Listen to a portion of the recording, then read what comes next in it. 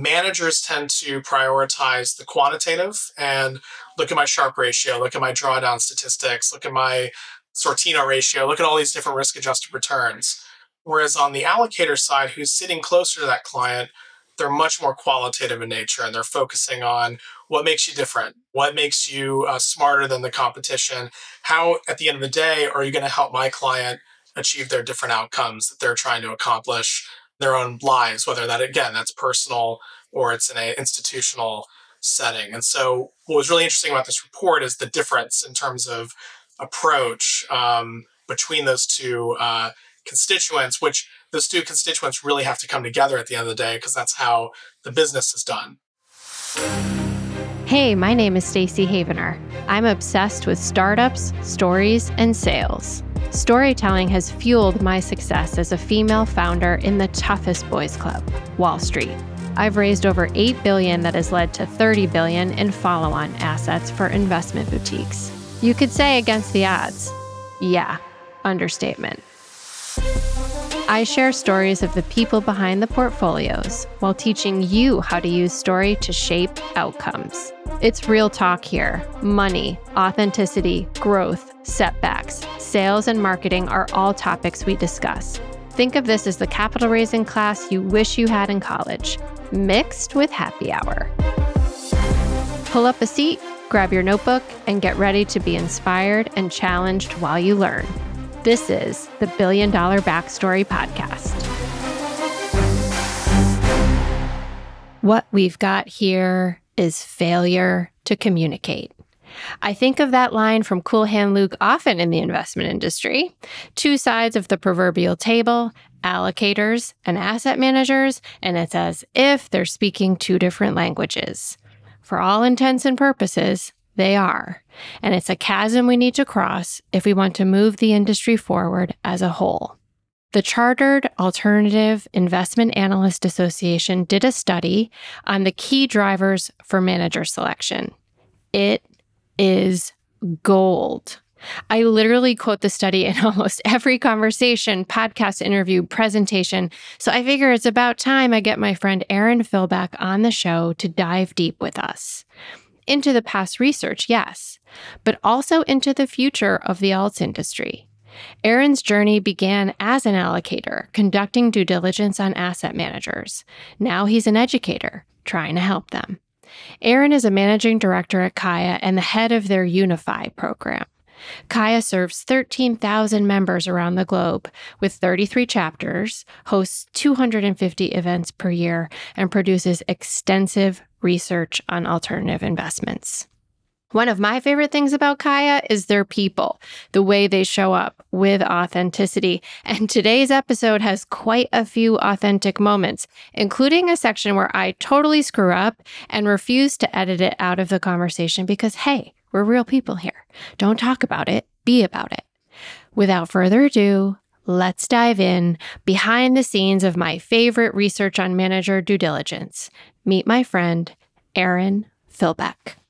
Aaron, thank you so much for being here. It is such a pleasure. I feel like I'm turning the tables a little bit because you and I have done interviews together many times in the past, but now I get to ask you some questions, my friend, and I'm so excited to invite our listeners into that conversation. So thank you.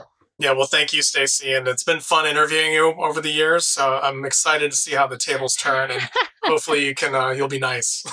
I'll be very nice. I'll be very nice. So, I mean, we've been friends, we've been colleagues in the industry for a long time. You know that stories are my jam, and that's where we're going to start. Obviously, here you are literally sitting at CAIA's U.S. office. But I want to go back. I want to go back to where this all started. Did you always know you wanted to be in the investment industry? What was that path for you to get to CAIA? The answer is no. I didn't always know that I wanted to be in the investment industry early in my career. So originally I wanted to be an architect. In high school, I was like, I'm going to go to university and become an architect. I'm going to build stuff and design stuff. And that was really kind of my passion.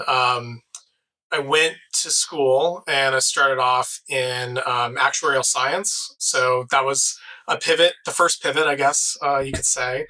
where I was in finance, math, statistics, all the fun quantitative stuff. And then took an accounting class, took a finance class, and ultimately decided, well, I think I'm just going to do finance instead of actuarial science.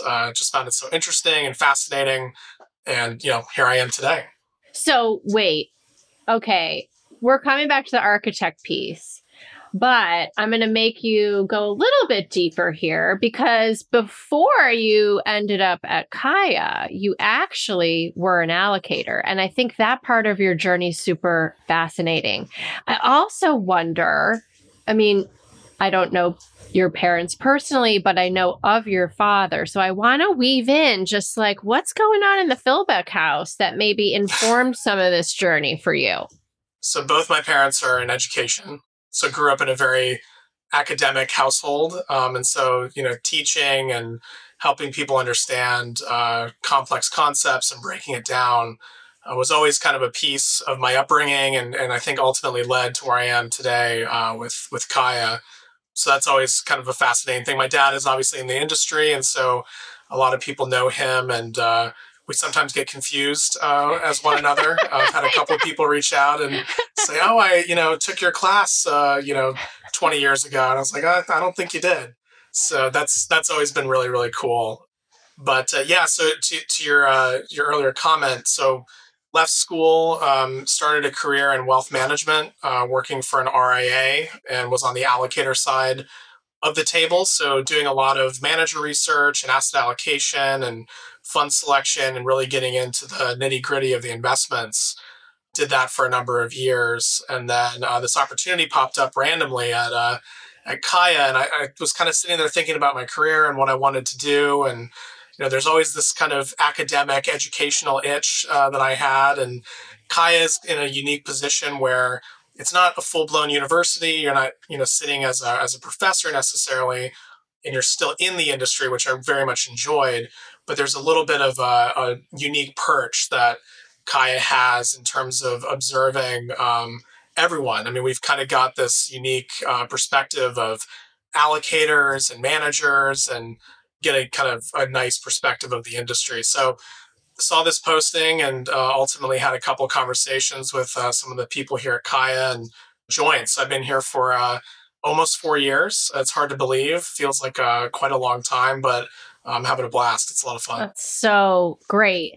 And obviously, I knew you when you were on the other side of the table, and I was joking in the green room that, I guess there's 3 tables kind of in the industry because you left that allocator side. You didn't come to the dark side, which is this side where the managers are, right? You kind of went to this other perch, and I love that word. What a great word for the table that you guys are at. That's awesome. Well, wait, one more question. What did your mom teach? So my mom's taught a couple things. So she's an elementary school teacher, second and third grade. She's taught at university, so she was an English teacher, and right now she's teaching middle school. So she's seen it all. She's had all different ages and different backgrounds. Awesome. There's something to be said for being able to simplify complex things, which you talked about. Nothing will get you there like tell it to me like I'm in 5th grade, right? So there's something really interesting there. I want to talk about CAIA for a second, because one of the things that's so important to storytelling is what makes you different. It's kind of this idea that, like, why does the world need another insert whatever you are, right? Because there's so much proliferation across industry, definitely here in a lot of different ways. And so when you look at the investment landscape, the profession, why did the world need another association? Because there were certainly professional associations out there doing great work, helping people, but why CAIA? Yeah, no, it's a really good question. And I think something that we are constantly trying to challenge ourselves with, and ask that question of ourselves.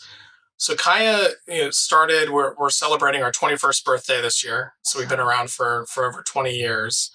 And the genesis of CAIA really came out of the hedge fund space. So early 2000s, these hedge fund strategies were popping up all over the place. This term alternative investments were really synonymous with hedge funds. And, there wasn't a whole lot of other things in that umbrella. Private equity was still relatively small in terms of assets under management. Real estate's always been there, but, may not have been a big piece of the institutional pie and so on. And so as CAIA started, we really looked around and said, there's all these new strategies that asset allocators are looking at to complement maybe the more traditional long only stocks and bonds, but they don't fully understand it. And wouldn't it be great if there was some kind of an educational program to help train them on some of these more esoteric strategies and thinking across the entire portfolio? And so I think, fast forward to today, alts are over 18 trillion in assets under management. It's a very diverse group of strategies. So hedge funds is a very big piece of that. But private equity has grown from a very niche industry into a very mature institutional asset class, almost 10 trillion in assets under management. Real estate has become its own. Private credit, one of the fastest growing strategies in the industry. So we've got this whole plethora of strategies that are now available. And you look at where a lot of the capital is going in the institutional space, and even more recently in the private wealth space. And people need education. They need to understand how these strategies work, the ins and outs of them, and are they appropriate for their end clients? And so I think where we sit, we're trying to make sure that we're raising the standards, raising the bar for the industry that's continuing to grow and evolve. But where that educational gap is sorely needed is where we sit. That's great. And I love that you're specialists, right? I talk so much about that. Like be something special to someone specific. And CAIA is that, right? And even going all the way back to your genesis, which at the time probably felt a little kind of startup rebel, to say, hey, here's alts. It's becoming something and we want to become something right alongside it. And that's awesome. And I love that you've stuck to that. I mean, you've expanded in many ways and we'll talk about that, but I love that you've stuck to that specialization and just own it. And I hope that people listening kind of get courage from that because you've built something really, really special. So you talked about kind of sitting in between different constituents, and that's something that I'm big on too. Like who is your target market? You talked about the allocators, you talked about the managers. Do you feel you serve both of those groups, or do you feel that one or the other is more of your target market? I can relate, by the way, to having two target markets in the seat that I'm in. So I'm curious if you identify with one side or the other more strongly. Yeah, and maybe I'll answer it in a slightly different fashion. We have this tagline, "Think like an allocator." Yes, I love that tagline. We've used that in our marketing materials, and you see it on our website and a lot of our outward-facing conversations. So it says "Think like an allocator" doesn't mean be an allocator. And so the way that we're trying to help the industry is to think like that asset owner, the institutional investor, the private wealth manager who's looking across a variety of different asset classes and strategies. And so everything that we do is from that lens of those people who are closest to the client and trying to serve that end client. Doesn't mean that all of our members are allocators, but if you're a hedge fund manager or you're a private equity GP, having an understanding of that total portfolio is so important, and where your particular strategy fits into that overall portfolio only makes you better. It only makes you better at having those conversations, and it only makes you better in terms of how you position that strategy in the marketplace. So I guess I would say we take all comers. Anyone who wants to go through the program, welcome to do so. But what you'll find is that the way that we talk about things and our thought leadership and our curriculum is very much focused on that perspective of the allocator. We'll be back in a moment after a word from our premier brand partner, Ultimus Fund Solutions. Since our founding in 1989, we believe that alternative investments are an integral part of client portfolios. Unfortunately, delivering high-quality hedge funds and private market exposures has always been a challenge for the wealth management industry. These type of alternative investments introduce unique challenges related to taxes, qualifications, paperwork, and reporting. As a result, high net worth investors tend to be significantly underallocated to both hedge funds and private markets relative to institutional investors. That's Stephanie Lang, Chief Investment Officer from Homrich Berg, an $11 billion RIA headquartered in Atlanta, Georgia, that serves over 2,700 clients in 46 states. You can tell they believe in helping high net worth clients access hedge funds and other alternative investments. They are equally as passionate about broadening that access for all their clients, not just qualified purchasers or a select group of accredited investors. Meet Nick Darsh from Ultimus with some backstory. Homrich Berg created a 3C1 fund in January 1999 to provide their high net worth and institutional investors with ready access to a diversified portfolio of hedge funds. As interest in the fund grew and the constraint of the 100 investor rule loomed, HB began exploring ways to continue expanding the investor pool without negatively affecting existing shareholders. We'll hear more about the creative fund conversion work that made it possible later in the show. Now, back to the program. Gosh, I love when I'm doing a podcast and I feel like I should do the Running Man, which I can't do because I'm like hooked up to all this stuff. Plus, I won't be able to see it. But that makes me want to just jump out of my chair.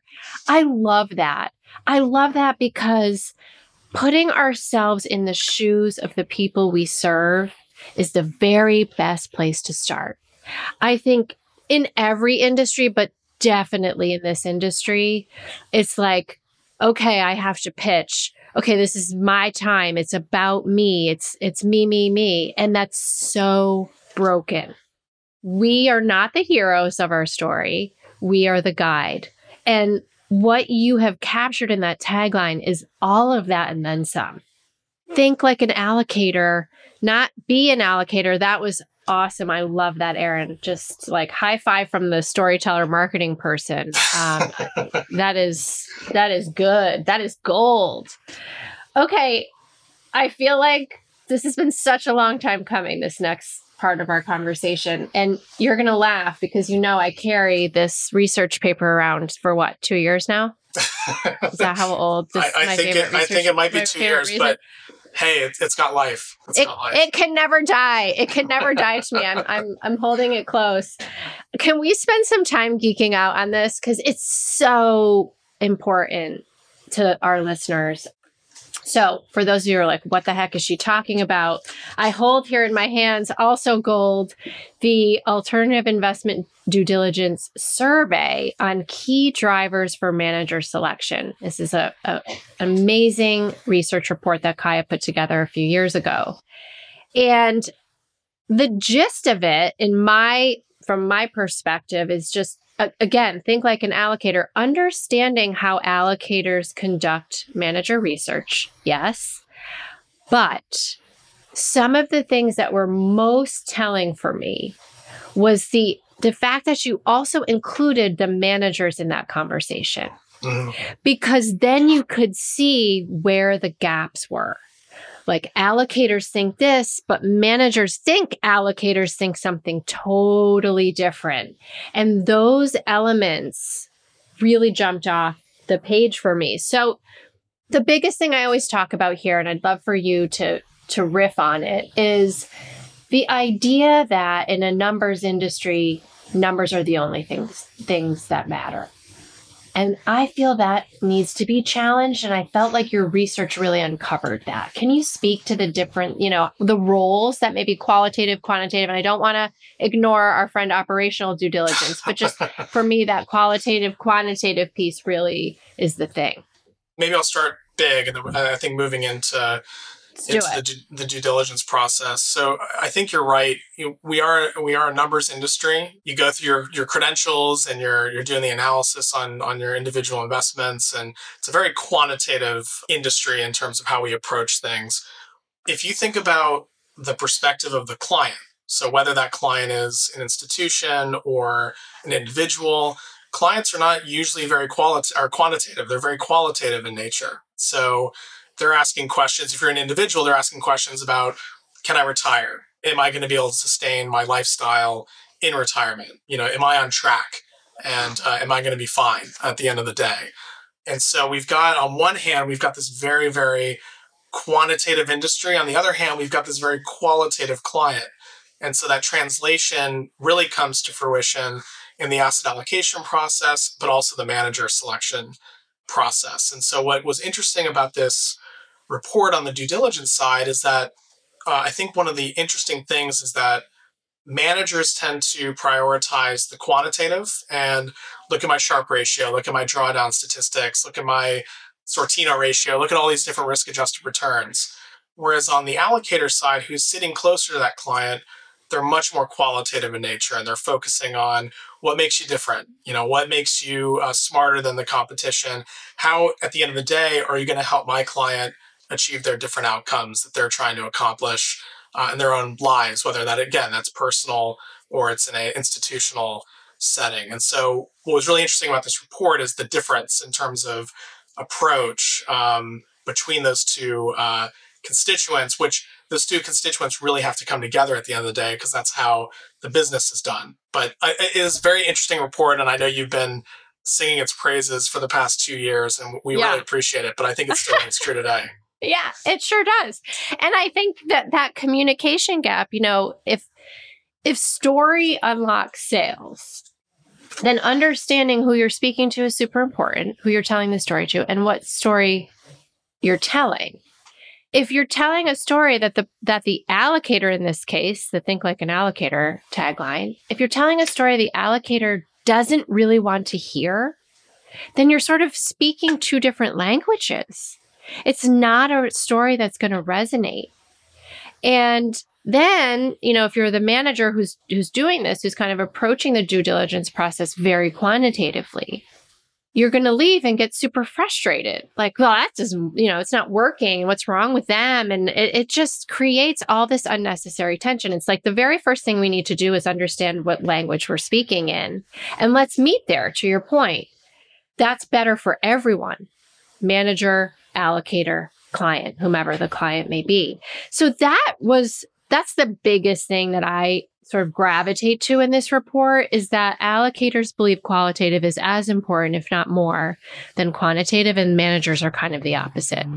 And that's something that I think personally and professionally, we all need to try to bridge that gap. There was something else as I was preparing for this. I always get something new when I read this report. And let me see if I can find it here. Oh, yes. So the thing that kind of hit me today was what determines the predictability of future returns. And I'm sort of putting you on the spot here because I didn't tell you I wanted to talk about this, but this was fascinating. 75% of the investors surveyed rate qualitative analysis as having higher predictability than quantitative. And can you talk to that? I mean, you've actually been in the seat of an allocator. So I think you have a really unique perspective, not just at CAIA, but also kind of being a practitioner. I think that would surprise a lot of managers that allocators look to qualitative for predictability of returns. Well, and I think it comes down to the simple notion of, past performance doesn't predict future returns. And so the quantitative numbers that you see on a page or a fact sheet or anything along those lines, those already have been realized. The other investors got those returns. And so it might get you in the door. You might get a good understanding of how the strategies worked historically. But if you're in that allocator seat, you're more concerned about, where does the future lie? How are you going to continue to generate those returns in the future and help my client achieve those different goals that they're trying to accomplish? So I think that takes a much more qualitative approach. You're buying into the manager themselves, the team, how they implement their process, decision-making processes. Is there one key person who's making all the decisions? Is it a team effort? Where do you guys specialize? I mean, there's a lot of qualitative metrics that you should focus on to make that decision moving forward. The past performance is great and it can be helpful. in forming questions for the future returns. But if you're simply relying on a historical screen, the research has shown, and you can look at mutual funds, you can look at other strategies. Usually those, top quartile managers immediately afterwards will go through a really rough period, and hopefully, hopefully you can stick through it. But if you're simply relying on those numbers, it usually doesn't lead to a good outcome. And, when you say it, it makes total sense, right? I mean, as a manager, being on that side of the table, you're like, well, of course, my past returns don't predict anything. And then so it begs the question, then why do you keep talking about that? Right? It's like, if you know it, because we do intuitively, then why are we so focused on it? Yeah. And I've heard a couple different quotes that I love. You kind of said one there, which is past performance is other people's alpha. And I think that's so true. I have another friend in the industry who says yesterday's performance is not for sale. That's a good one. It already happened. And so the key, I loved how you said, the key is to take those numbers and develop qualitative questions to uncover, how did that experience come to be? Where's the repeatability that led to that? And or if there are anomalies in those numbers, good or bad, let's talk about that and let's explore that. And I don't think managers are ready for those types of questions the way they need to be.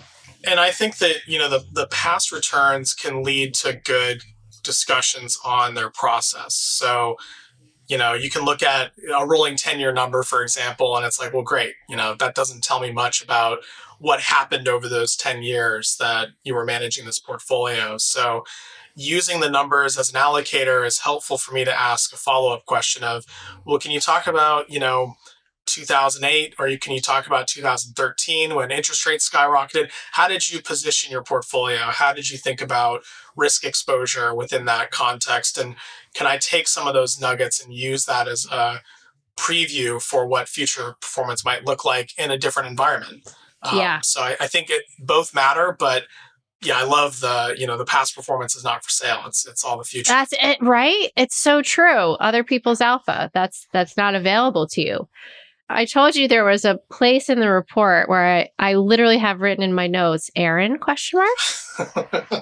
And I said I wasn't going to tell you. I'm going to read you what it says. Okay. And I think this is you. Maybe not. One co-author of this report, a former investor with active due diligence experience, remembers the mantra that investors want to know whether a manager is smart, different, and careful. Is that you? It was not me. Oh my gosh, it wasn't even you. I know. You might have to remove this. There's another. I'm not removing it because this is where when you're wrong, you own it. So there's another allocator in the CAIA mix. I think the person who wrote that is a colleague. He's no longer with CAIA, but his name is Keith Black, and he was one of the co-authors of the report for this questionnaire. And I distinctly remember him telling that story on a webinar. I wish I could take credit, but that's all Keith. Well, also, I love that you have so many former allocators in the mix. I think it really kind of speaks to a differentiator, if you will, about the people there, because it gives you a really unique perspective. And I like that mantra of smart, different, and careful. That was his background on the consulting side, and did a lot of due diligence on a lot of managers, and that was kind of his mantra as he was going into that process. But I'll have to tell him that you mentioned that. Give him a high five. Yeah, give him a high five for me, because I liked that section a lot, and he kind of unpacked it. He actually even used narrative there. He said something like, if a manager is not different as defined by their philosophy or narrative description of their style, then the performance is not viewed as unique. And I think it speaks to storytelling, again, in a different way. Here, we're really focused on backstory and sort of the journey that people go on just as people, because there are people behind the portfolios. But there are so many stories we tell in our day-to-day lives, in our day-to-day professional lives, and certainly as managers. But that narrative around your edge and what makes you different, I want to explore that a little bit. Because to me, it's one of the biggest challenges that asset managers have. When you ask somebody what makes you different, they either struggle to know, like they haven't done the work to know what makes them different, or they're just simply afraid to say it. Like they know, but they're afraid that the allocator won't like it. So they don't say it. So they kind of say, well, everyone else sort of says differentiators like this, so I'm going to have some flavor of that. And you're like, but that's not uniquely different. How does that sit for you in all your roles as just somebody in the industry? It's a challenging question to answer, I think, for a lot of managers because they're so in it as part of their investment process. They may not even think about it necessarily in terms of what that differentiator is.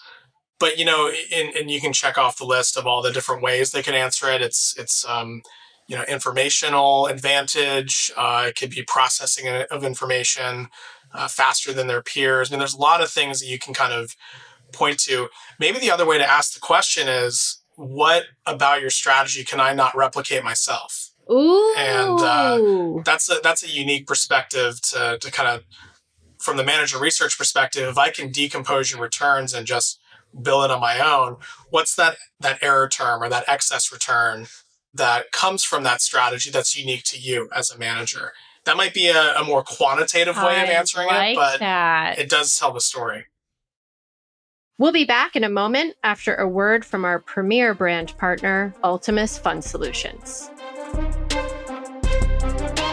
When we first launched our internal fund of funds as a limited partnership, it was a great option for us to be able to provide 100 of our accredited and qualified purchaser clients with access to a diversified portfolio of hedge fund strategies. However, fast forward to 2016, our firm had grown to manage over $4 billion and serve over 1,000 clients of various sizes, accreditations, and tax situations. We still firmly believe that high-quality hedge fund exposure is important to client portfolios.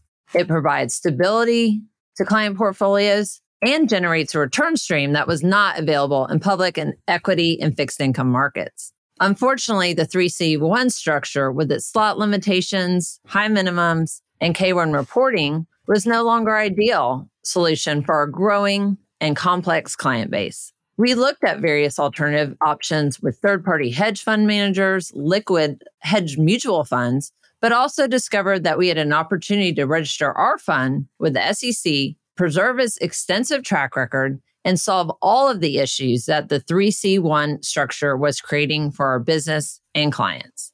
That's when we teamed up with Ultimus to begin the process of registering our legacy fund with the SEC and converting it to a tender offer fund.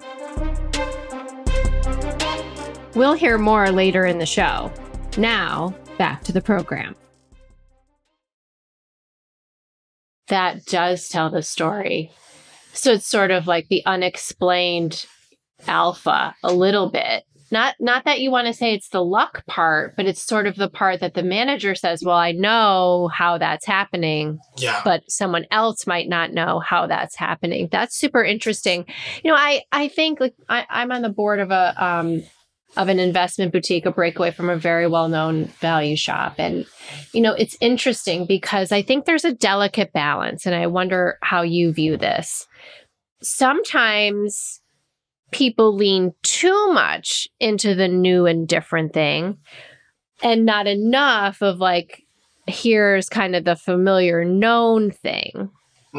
And sometimes it's the opposite, right? So like this particular breakaway, obviously, you set up your own shop.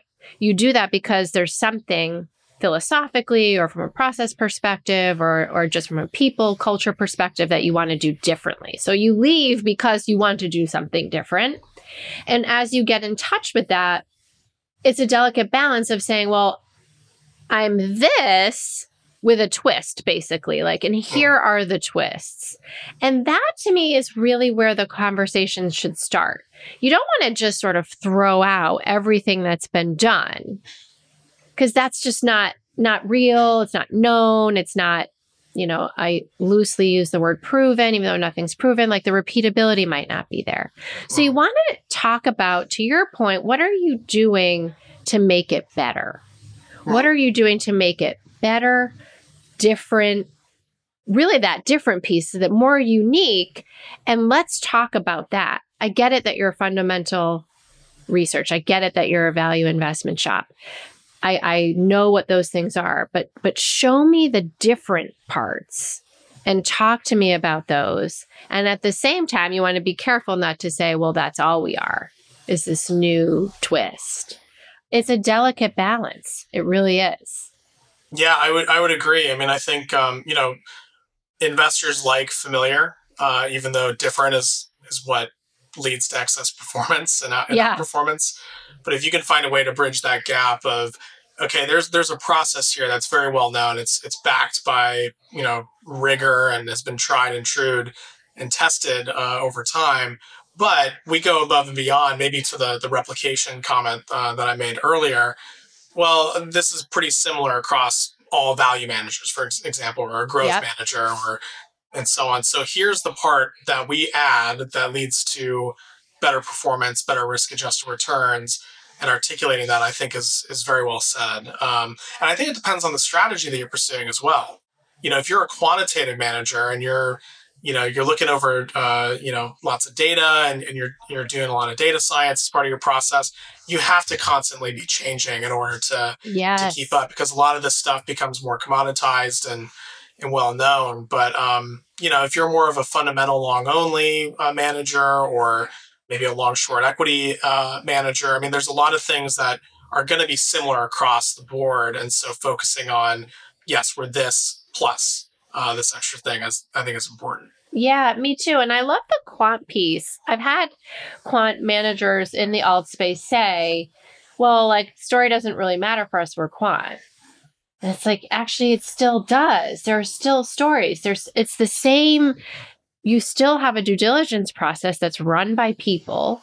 To your point, you still have to iterate, innovate, come up with what's going to keep you current and different and have that edge. So I still feel that the people component and the narrative matters tremendously for a quant strategy. And it's probably a very different story. Yes.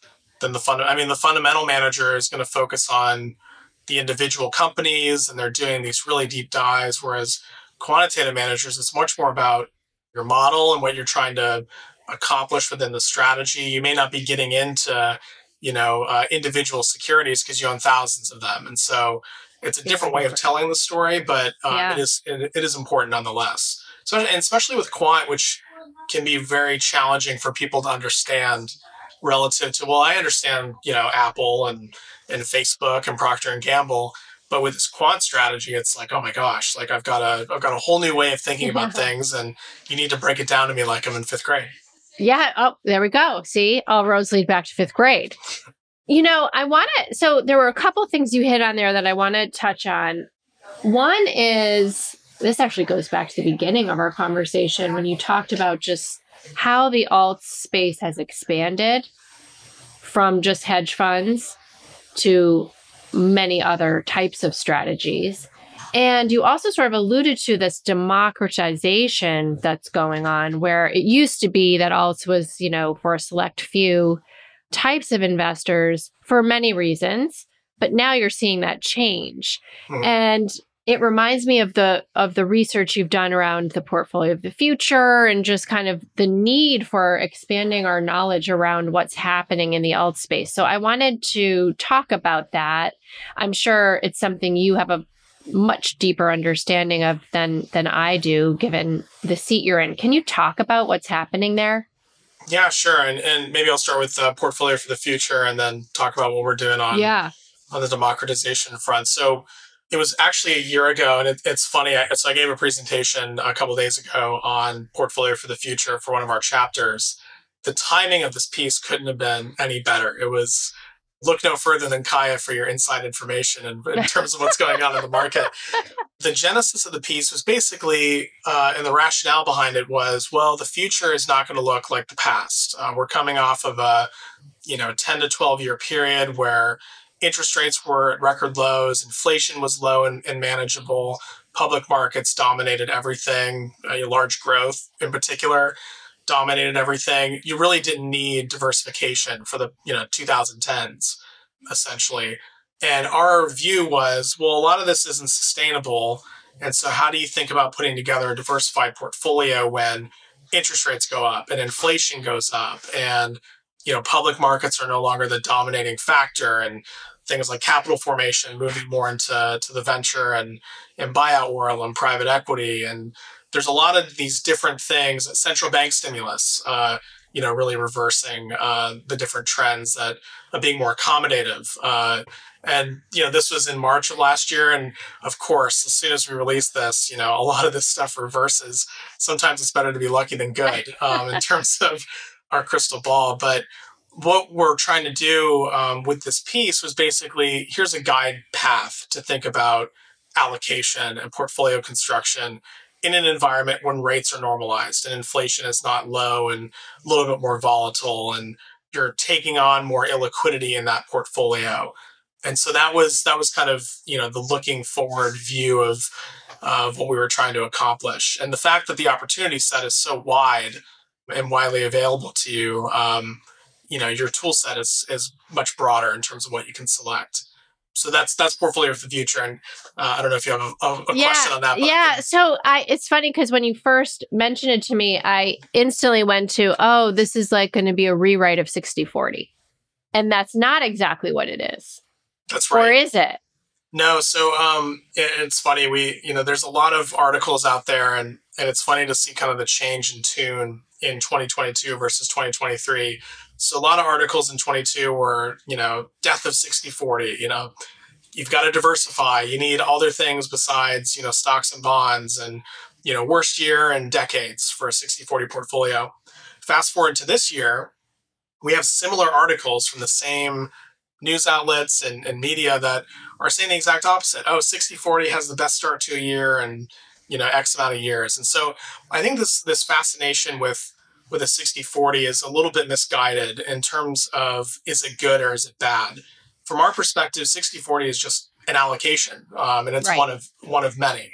And so I think the more important thing is, what is your client trying to accomplish?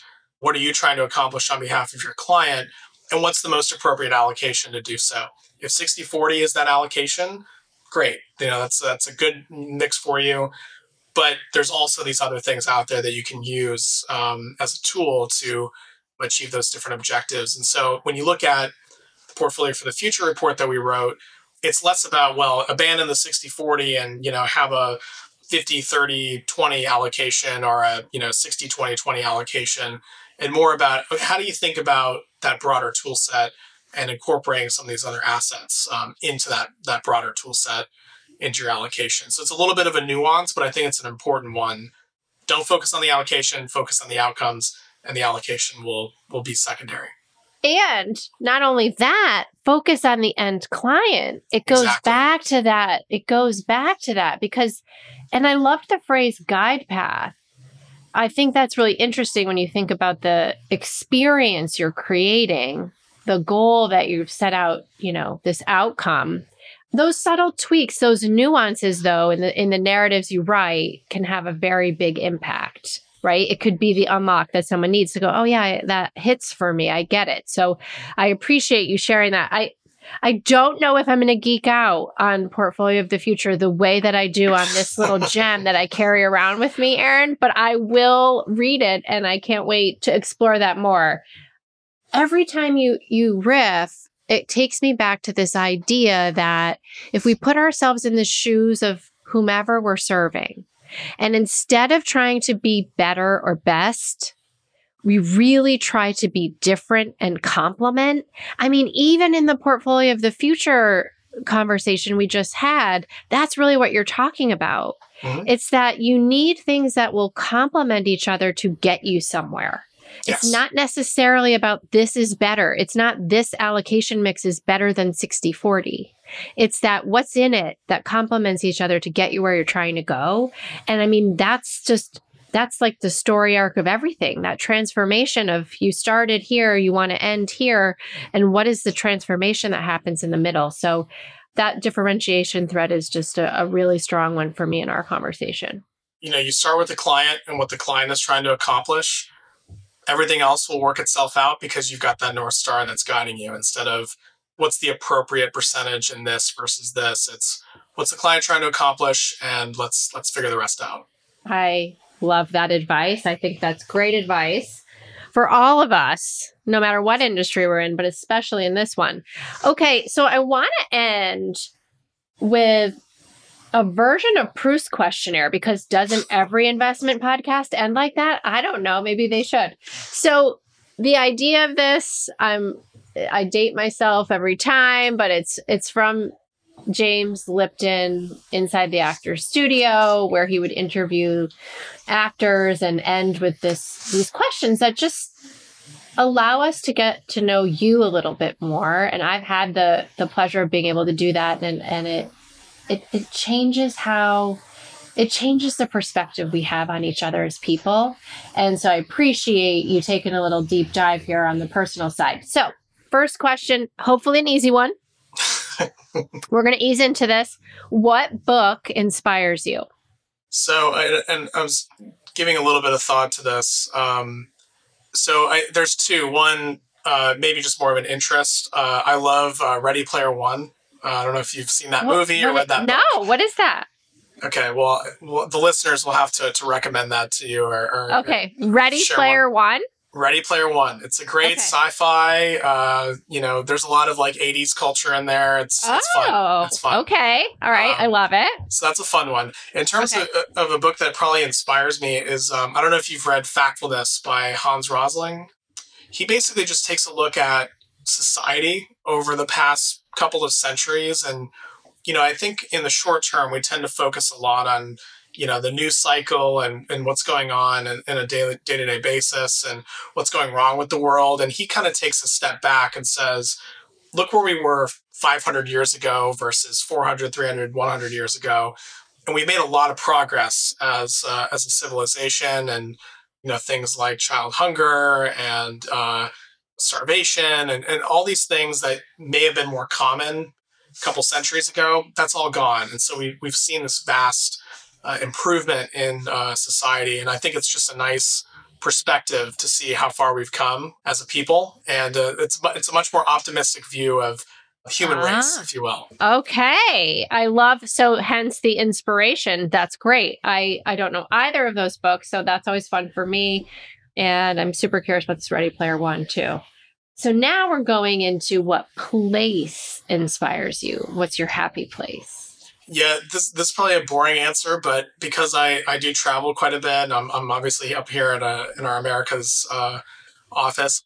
Being home is nice. It's my happy place. I 100% get that. And you're not alone. A lot of people on this podcast actually have said some version of that. I think, travel's glamorous when you're not the one doing it, right? Yeah. It's a grind. So I get that, and I am here for it.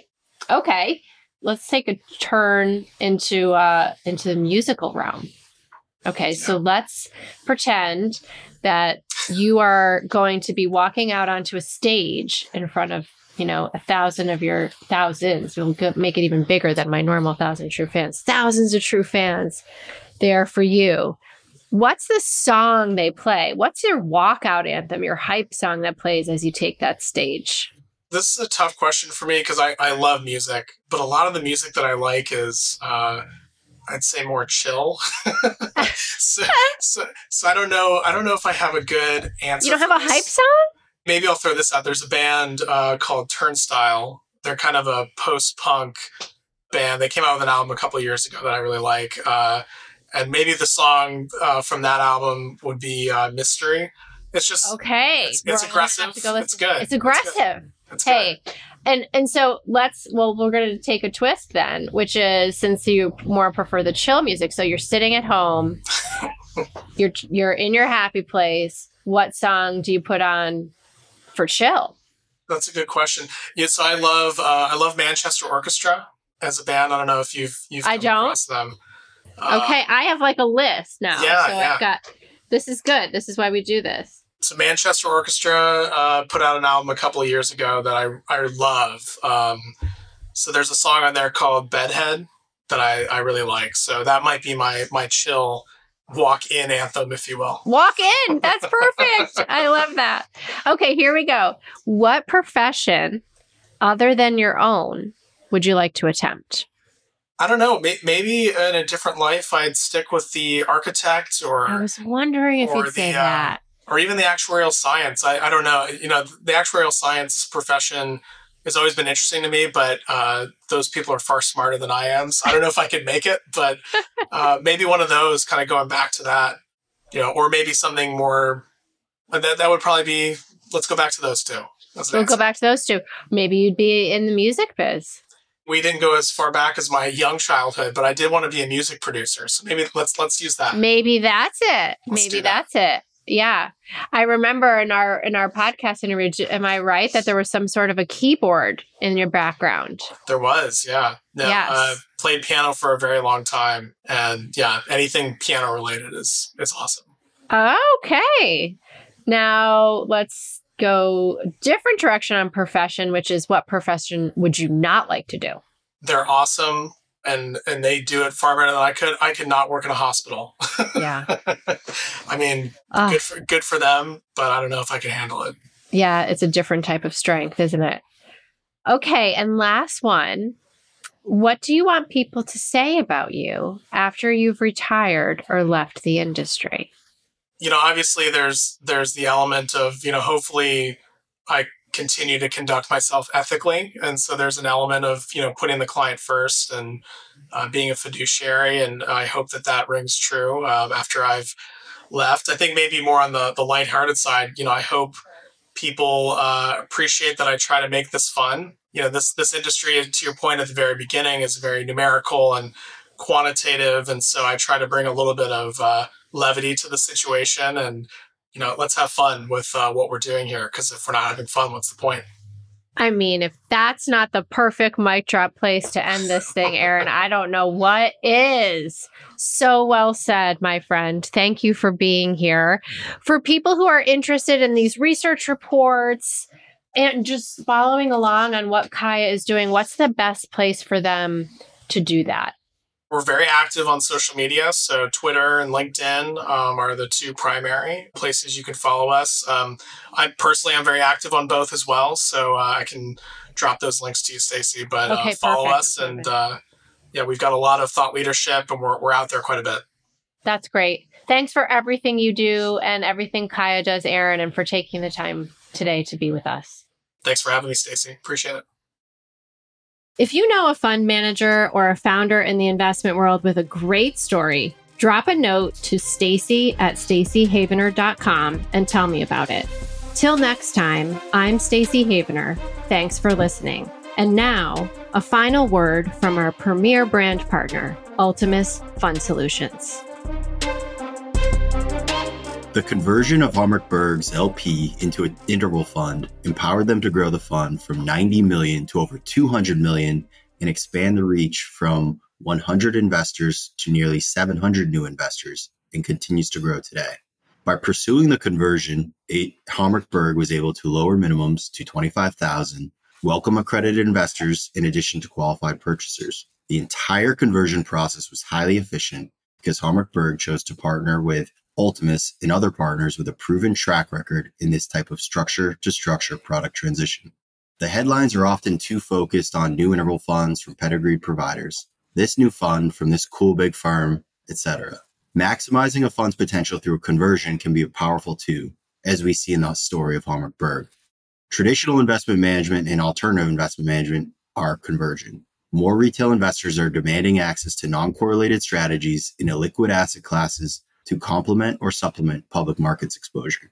Interval and tender offer funds offer managers a flexible wrapper that combines many of the benefits of both 1940 Act and private fund structures. Interest in these products has increased significantly in the past decade, and we anticipate the volume of both new launches and structure conversions to continue well into the future.